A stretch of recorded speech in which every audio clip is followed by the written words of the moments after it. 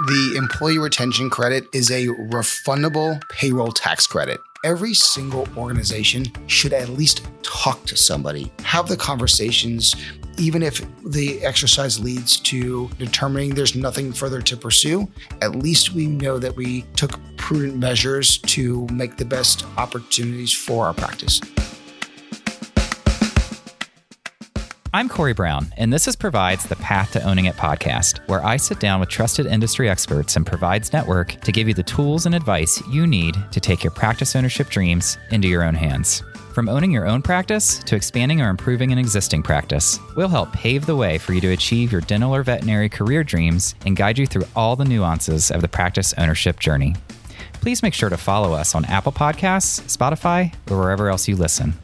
On this week's show, we are discussing the Employee Retention Credit, or ERC, what you need to know to see if your practice qualifies, and how to apply.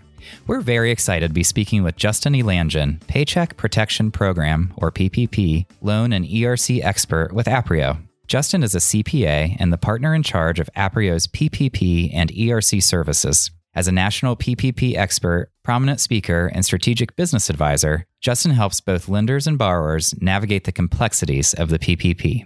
He also helps his clients realize benefits from other stimulus package programs, such as the ERC, and is committed to strengthening his clients' balance sheets and helping them achieve what's next.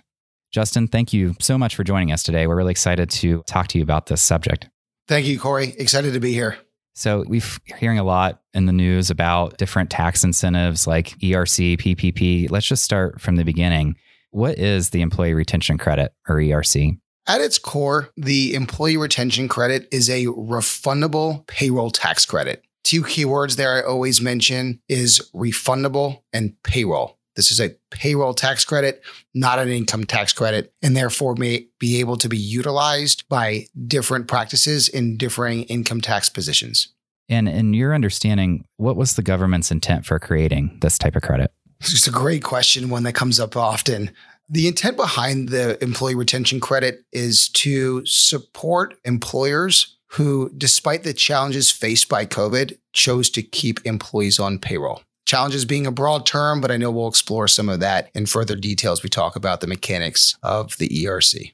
And what are those scenarios where a business could file for the ERC? There's three ways to qualify for the credit. That's really always the starting point, is being deemed what the IRS calls an eligible employer. And what that's broken down into is having what's called a significant decline in gross receipts, a full or partial suspension in operations, or specifically as we look at the third and fourth quarter of 2021 only, there's an opportunity for what's called a recovery startup business. We'll define each of these in further detail to provide some guidance and applicability to the practices that are out there and listening as to how this may be able to be an opportunity to claim some federal stimulus funds. But those are the three elements to qualify for the credit. And important to note, a practice only needs to meet one of those criteria. They are mutually exclusive as we think about how the program guidelines are applied. So let's talk a little bit more about the first one that you had mentioned. What defines a decline in gross receipts? There are a couple components of the program that differ between 2020 and 2021. And a significant decline in gross receipts happens to be one of them. For purposes of evaluating the credit for the 2020 tax year, one is looking to compare, is their gross receipts in a calendar quarter in 2020 compared to that same calendar quarter in 2019. And what we're looking for to begin eligibility is a decline of at least 50%. Where we've seen that apply with certain practices is particularly when you look at the second quarter of 2020, really when you had that first impact of COVID, when practices were closed for periods of time. And certainly that looks different depending on the type of practice and the jurisdiction, just based on how the orders were implemented by various jurisdictions and governing bodies. But in that scenario, you'd be looking at the second quarter of 2020 and comparing back to the second quarter of 2019. And we're looking at gross receipts. Important to note here, particularly for our practices that are out there, your PPP funds that you received likely also within that same time period are not included in that comparison.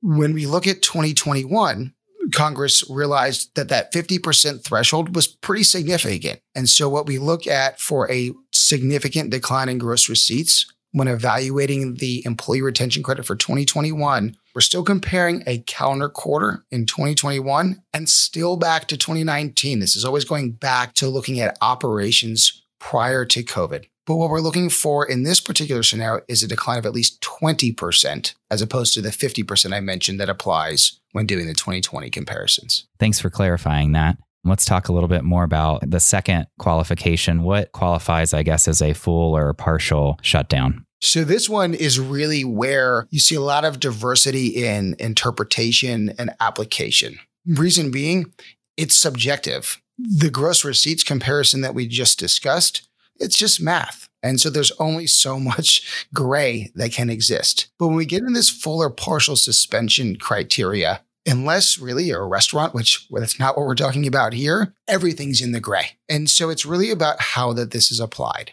A full or partial suspension in operations has to do with when COVID-related mandates that were issued by what the IRS refers to as an appropriate governmental authority. And that provides opportunities to be evaluated at a federal, state, or local level. But it needs to be an authority that has the ability to mandate something and has jurisdiction over the respective business, or in this case, respective practice. And a full suspension is literally an inability to operate at all. And in some cases, particularly with our dental practice, we may have actually had that. As far as I know, Corey, I know we've had a lot of developments over COVID, but I don't recall teeth cleaning remotely being one of them. And so the opportunity to engage in in-person activities was really important. And in some jurisdictions, that was completely restricted. And so if there was a complete inability to operate at all, that's what one would refer to as a full suspension. What we see most commonly, and likely in many practices in substantially every jurisdiction, but by no means do I want to say all, is this concept of a partial suspension. The partial suspension has to do with when a practice can operate some, but not all of its normal business activities. And so thinking about its application to a dental practice, what we see here, if we really kind of do a summary of the timeline of events with COVID, was this initial element of stay-at-home orders, right? That was the first thing that took place.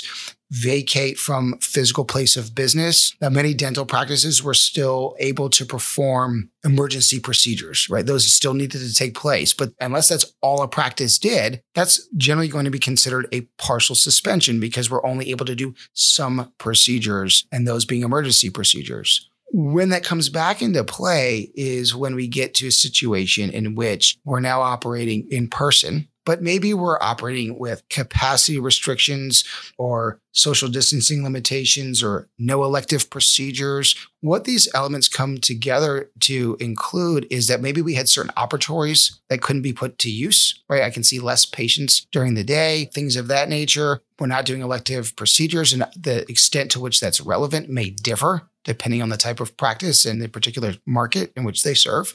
But in those scenarios where, again, we're operating, but we're operating at a reduced capacity, and not by choice, right, but by requirement. And so that's a really good example of what we see here in a partial suspension and how it applies to a dental practice, at least to a time period in which we're able to resume operations in a substantially similar manner to how we operated in a pre-COVID-like state. Yeah. And speaking from, myself, I was part of a dental practice during COVID when this happened. And in Ohio, at least, it was very unclear as to what an emergency even really meant, right? Like there was no definition from anyone really. So we just kind of did as best we could with that. So I guess I'm wondering, is this what most people qualify on? Is this full or partial shutdown? Because it seems like almost every practice would qualify for this. Yeah. So generally speaking, I would say that the data would suggest that practices are more likely to qualify under this criteria. Obviously, it depends on some specifics. I used Q2 2020 as an example where we might find a qualification under the significant decline in gross receipts. And by all means, if a practice can achieve eligibility through that test, if you will, we do so because, again, it is much more objective than what we're talking about here. Right. It's math, right? That's right. But by and large, what we see here has to do with practices qualifying under this partial suspension criteria.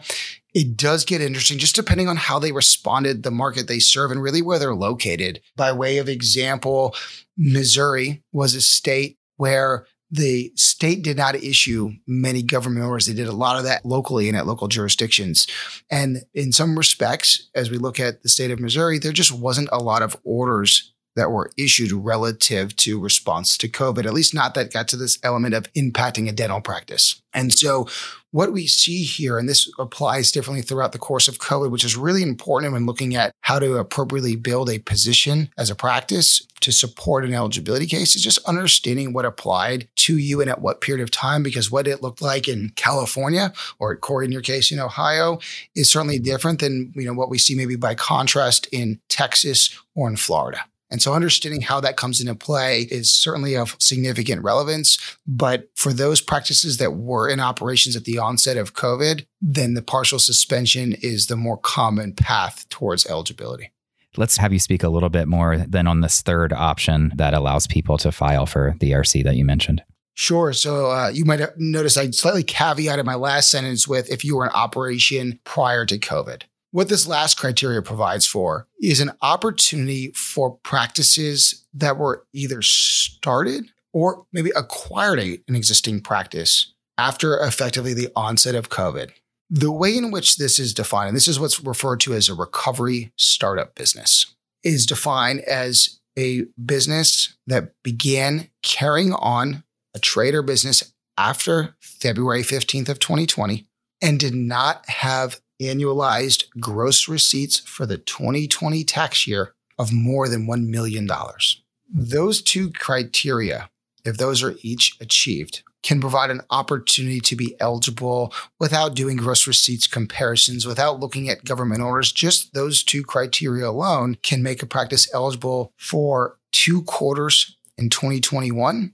And just those 2 quarters alone can yield benefits of up to $100,000. So it's one that we see is certainly overlooked quite often, being its newest component in addition to the program after all the other orders had been issued or legislative stimulus packages that were issued, was this concept of the recovery startup business. And because it didn't have applicability into the program until the 3rd quarter of 2021, it naturally just didn't get attention until that become higher on individuals' radars.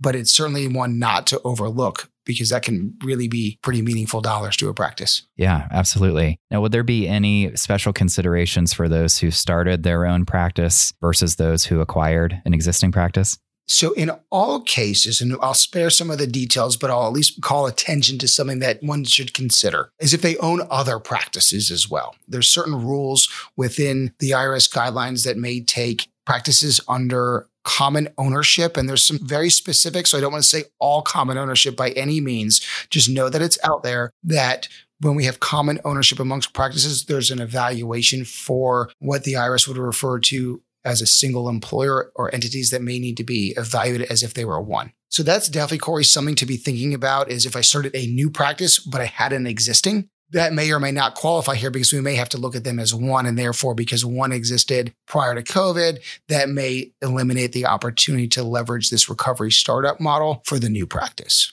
The other one I would mention is the element of acquiring a practice. Often what we think of when we hear the word recovery startup, and when somebody's thinking about startup, I don't believe it inherently associates a situation in which someone acquires an existing business. But when we look at the program and how this is written, if that acquisition is done via an asset purchase, which is most commonly what we see in the dental space, what's taking place is we have a new legal entity with a new federal ID number. And while they may be taking over existing space and existing patient list and customer base, if you will, that entity is new and it just began. And based on the mechanics of how the guidelines are applied, that situation I'm just describing could be considered a recovery startup, provided of start dates and gross receipts being under $1 million when annualized for 2020. I think that's a really big one that is not getting the attention that it deserves.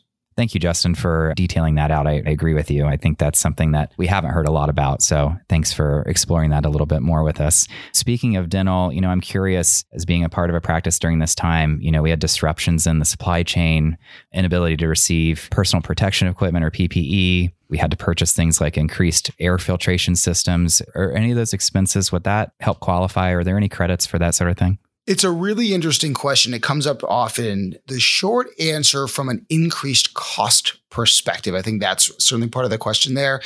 Increases in expenses are not considered when evaluating eligibility for the program. As we thought about that gross receipts test, again, it's at gross receipts level and debatably should have been included as really much of the impact that was felt by all business types, really, but certainly also within the dental space, had to do with the cost factor, right? And what did it do? Just because my receipts may be maintained didn't mean that my bottom line did the same. But unfortunately, it does not provide for the increased expenses to be considered when evaluating eligibility for the credit. But it still sounds like for our dental listeners out there that there are several options for them to look at that would most likely qualify, or at least would give them a reason to contact somebody to qualify for this. Justin, thank you for helping us to understand the ERC requirements more clearly.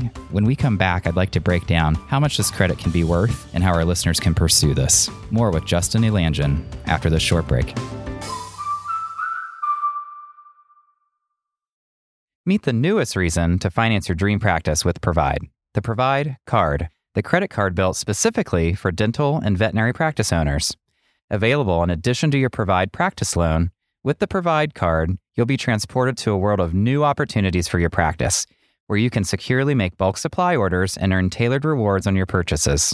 You can earn up to 3% rewards on healthcare practice and lab supplies, and 1% rewards on all other purchases all the time, with no rotating categories and no point expiration.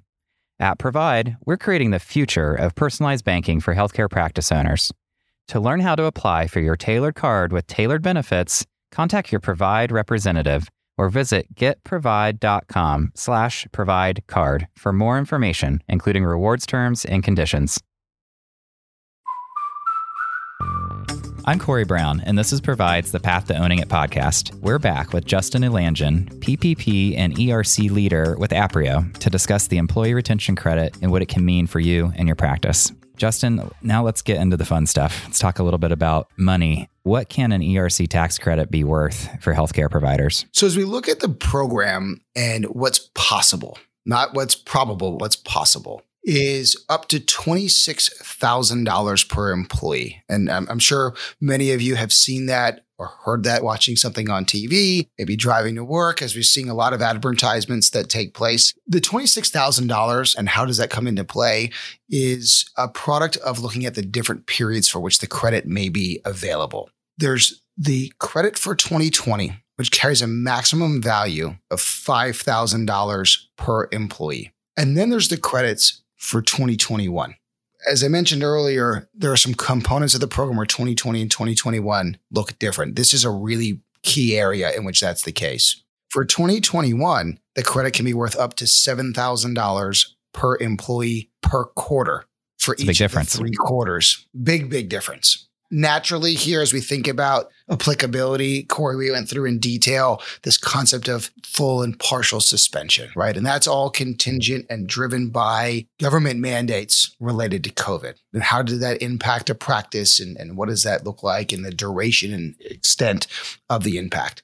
As we think about 2021 and you think about the different jurisdictions across the United States, when relying on orders, just depending on the type of business we're talking about, the availability of those orders in 2021 looks different than what it did in 2020. And so while the credit opportunity may be much more significant in 2021, the opportunity under the suspension is probably not as robust as it is in 2020, just naturally based on this cycle of COVID.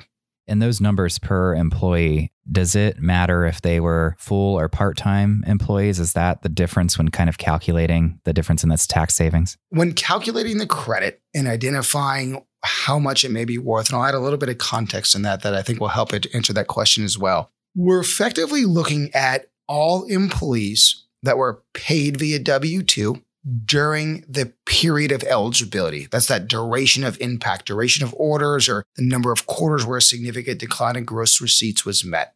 The difference there has to do with what the IRS refers to as related individuals. And we see this come up a ton with dental. A related individual is a family member of an individual who owns more than 50% of a practice. Okay. And so we see related individuals actually quite frequently when we think about its applicability to dental practices. Often, whether it's spouses that may own the business or it may be owned by one individual, and then there are other family members on payroll. Those situations may eliminate the opportunity to claim credits just on those individuals, not for the practice, just on those specific individuals. That certainly comes up. But if you take that aside and then go back to the question, Corey, on full or part-time, both can be eligible to have their wages used when doing the employee retention credit computation. Okay, good to know. That computation, I think, is what drives, kind of going back to the question about the $5,000 or the $7,000. Those are maximum values, but how do I know where one may fall? The way in which it's applied to determine the credit is effectively a factor of the wages paid. And so for 2020, it's 50% of qualified wages paid to each individual up to $10,000 of wages. And that's how we get to that $5,000 amount. What that does also enable is an opportunity. Let's say that, Corey, you are an employee of a practice that I'm operating and we qualify for the credit. And during the period for which we qualify, you were paid $8,000. Mm-hmm. Well, I would take 50% of that, assuming it's a 2020 credit. And so that may still be able to generate a $4,000 credit. So it's not a $5,000 or bust situation. It has to do with a maximum amount. For 2021, that difference there, conceptually, our base is the same. We're still looking at qualified wages. Again, in 2021, it's by quarter instead of for the year, but it's 70% of up to the $10,000 of wages paid. And that's how in turn we get to that $7,000. Gotcha. Thank you for explaining that. That makes perfect sense. Once somebody applies to take advantage of this credit, how long can it take for them to actually receive their refund? Probably the most frequently asked question we receive. Of course, right? Yeah, of course, right? When will I see the funds, right? If we go back to the first question I think you asked, Corey, which was, what is the employee retention credit? And I mentioned the word refundable. And this is where you see that come into play. This really is a situation where the IRS will send a check. And depending on the number of quarters claimed, there may be multiple checks that come into play as they don't aggregate the total refund amount and disperse. What we're seeing, and this is always an evolving conversation, is around timing of disbursement of those refunds. Really important item to note has to do with the size of the credit. Credits that are being claimed, and that's an individual quarter being filed for an individual tax entity. That's how this is identified. Those claims that happen to be in excess of $200,000 are required by the IRS to go into a second level of review. So let's know that there's going to be a bifurcation between those claims under $200,000 and those that are greater than $200,000. For those that are not requiring that second level of review, we're generally seeing refunds being dispersed 3 to 6 months from the time in which the employee retention credit is claimed. For those that may be in excess of the $200,000, it's been closer to 7 to 10 months for the timing in which those refunds are being processed and dispersed. Notably, I think it's probably a good opportunity to mention just what are we seeing. Having worked with thousands of dental practices and claiming these credits and thinking about these numbers, the average credit that we've assisted a dental practice in claiming is right about $75,000. So when applying that and thinking about timing, that $200,000 threshold really is going to come into play when we're really talking about several locations that are in play to exceed that $200,000 for a particular quarter when we're claiming the credit. So for the vast majority, and what I would expect, Corey, being represented within the audience, is they're under that threshold. So this is an opportunity to cash in on some stimulus dollars in addition to the PPP funds that were received, in addition to the provider relief funds that may have been received from HHS. This is a third opportunity to claim credits, and they could be in the bank account within 3 to 6 months from the date of filing. So great opportunity, one to explore, certainly before we see the timeline for claiming these credits sunset. Now, you mentioned sunsetting, and that's where I was going to next. Is time of the essence here for somebody who wants to file for this ERC tax credit? There's certainly a timing component. We're currently in a position, and as is anyone on either side of the equation, whether being the employer claiming the credit or an organization like an Aprio who's helping support an entity in claiming the credit, in understanding what opportunity we have to go back and retroactively claim the credits. That's how these are done. They're all retroactive claims. You heard me mention 2020 and 2021. But certainly there's a timeline that exists within the program. And that has to do with the statute of limitations being placed on the associated tax forms that we're actually going to go back and amend to claim the credit. That statute of limitations is 3 years. And so what that means as it relates to timing here is the earliest period that an employer can go back and claim the employee retention credit for is the second quarter of 2020. And when we apply the statute of limitations to figure out, well, where does my expiration date, if you will, come into play? That's going to be July 31st of 2023. Every 90 days, another quarter will also in turn expire. So as we think about it here, it's early 2023. Have I missed the window? Certainly not. Do I need to act tomorrow? Maybe, maybe not. But if I put this down for 3, 4, 5 months, then certainly we're going to find ourselves in a situation where that opportunity is going to have come and gone.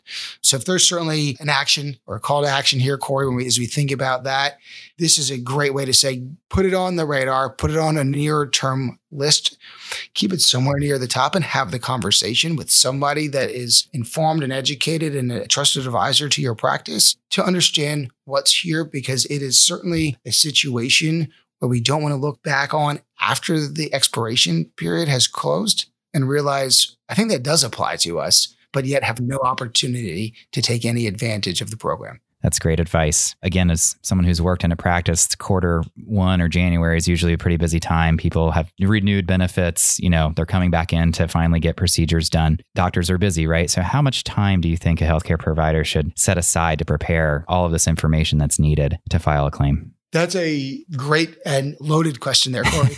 I'll use the opportunity to speak to two components here. Let me start with just words of caution.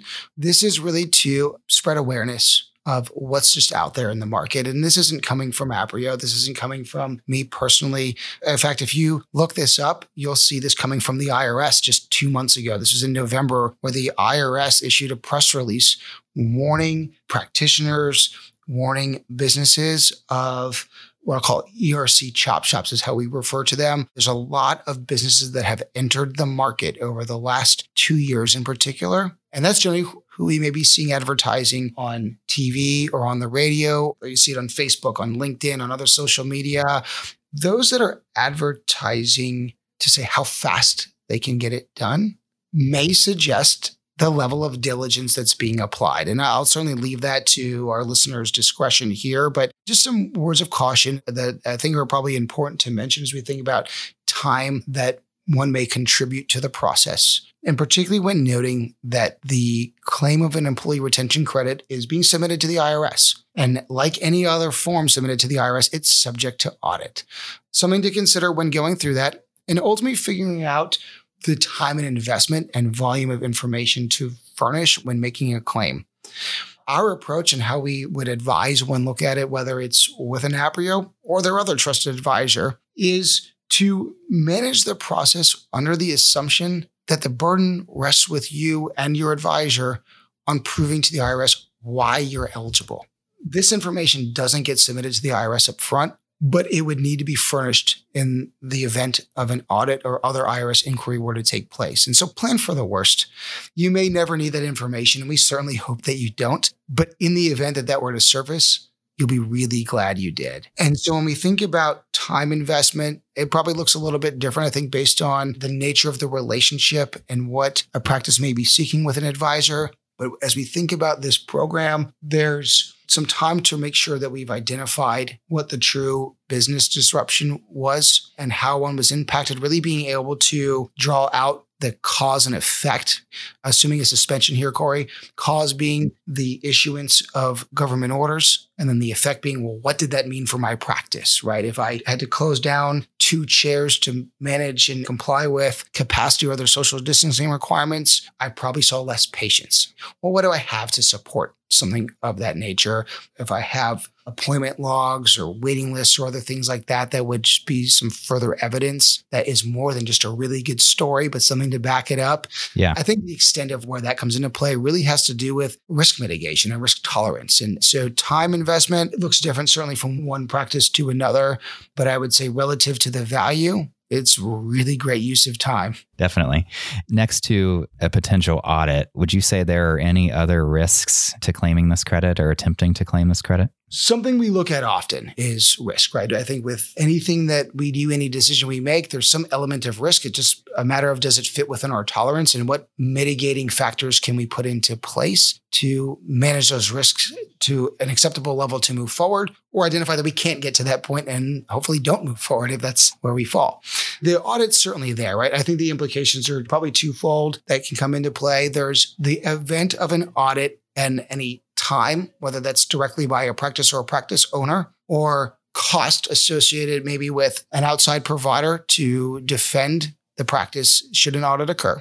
And in many organizations, providing audit defense and representation as part of their scope of ERC service. That is certainly something that we do here at Aprio, and I know that there are others that do that as well to help protect that risk for a practice. The other side of it just has to do with what I'll call cash management. We get a refund from the IRS. Yay, we now have another $100,000 in the bank. Should the claim be audited and what I call disallowed in whole or in part? And maybe there's some element of having to return a portion of those funds back to the IRS. Is, do you have the capital to do so? And there's obviously a variety of cash management strategies that can be applied, but I would certainly put that on the list of considerations. It has to do with just what takes place to manage cash flow should the IRS not agree with their position. Again, this is quite a subjective component of the program. And so do they come back with a different interpretation? Time will tell, but those are the two things I'm giving consideration to as management or a practice owner as to how do I manage my risks in going through this process and determining whether or not I should be moving forward. Yeah, that's a really valid point. Are there any special considerations for those who are also filing for PPP forgiveness? Certainly there are. I would mention it from the perspective of it does not impact whether or not a practice is eligible. And I think that's a really, really important item. The Employee Retention Credit was born out of the CARES Act, just like the Paycheck Protection Program was. From March 27th of 2020, all the way until the Consolidated Appropriations Act was signed into law on December 27th of 2020, a recipient of a PPP loan could not claim the Employee Retention Credit. And so naturally, the Employee Retention Credit just didn't get a lot of attention because there was no freer money than a PPP loan. You didn't have to be paid back if spent properly, and it wasn't taxable. And in the event that one did pay it back, it was at a really low interest rate. So there was this 9-month window where a recipient of PPP could not claim ERC. And then it changed and again, applied retroactively. So a consideration now is, okay, I received a PPP loan. I want to evaluate the Employee Retention Credit. What do I need to be thinking about or giving consideration to? In a nutshell, the way that that's broken down is you can't use the same wages to calculate the credit as you used to request forgiveness on a PPP loan. So think of it this way. They don't want you to double dip to leverage multiple government programs on the same dollars. And so that often falls to, let's call it the ERC service provider for lack of a better term here, but whatever organization or advisor is assisting a practice through claiming the ERC, generally this burden or this complexity or nuance will fall on that group of individuals or team to help understand the bifurcation. But the most important component here is if you received a PPP loan, forgiven or not forgiven, it is not going to impact whether or not your practice could or should evaluate eligibility for the Employee Retention Credit. I think that's the big takeaway there. Thank you for clarifying that. How would you suggest a healthcare provider confirm that they're eligible for the ERC? First, start with a trusted advisor and see what their understanding is. See if they believe this program is right for you. See if they have experience with the program. And in many cases, what we've seen, certainly, as I mentioned, there's been a lot of new companies entering the ERC marketplace. It may be worthwhile to get more than one opinion, not impacting or suggesting that one not go to their trusted advisor. But if you've had a conversation with another group that maybe have recently formed, I'd encourage getting at least a second, if not a third opinion, just to have something to compare and contrast. There's generally been some notable differences between an approach, and one maybe just feels better when having a conversation with one group versus another. And sometimes we just have to trust our instincts. But start and have the conversation. This is one that we talk about every day that says every single organization should at least talk to somebody to determine whether or not this applies. Again, there's going to be a period of time here in roughly 6 months from now in which the opportunity to claim the credit will start being limited in nature and start expiring. Have the conversations, even if the exercise leads to kicking the tires and determining there's nothing further to pursue. At least we know that we took prudent measures to make the best opportunities for our practice. Absolutely. And for listeners who would like Aprio to help them or maybe give them a second opinion, how can they reach you? Best option is actually going to our website, Aprio, APRIO.com. You'll see a number of areas to connect with our ERC team. And with about 5 pieces of information, you can submit a form and have the opportunity to schedule a free consultation with one of our ERC specialists to understand the program further, understand your situation, and apply the facts and circumstances that relate to your practice and what that may mean for eligibility. Well, Justin, we appreciate you sharing your expertise on this topic. It sounds like this could be a huge incentive for our listeners who qualify. So thank you for sharing this valuable information with us today.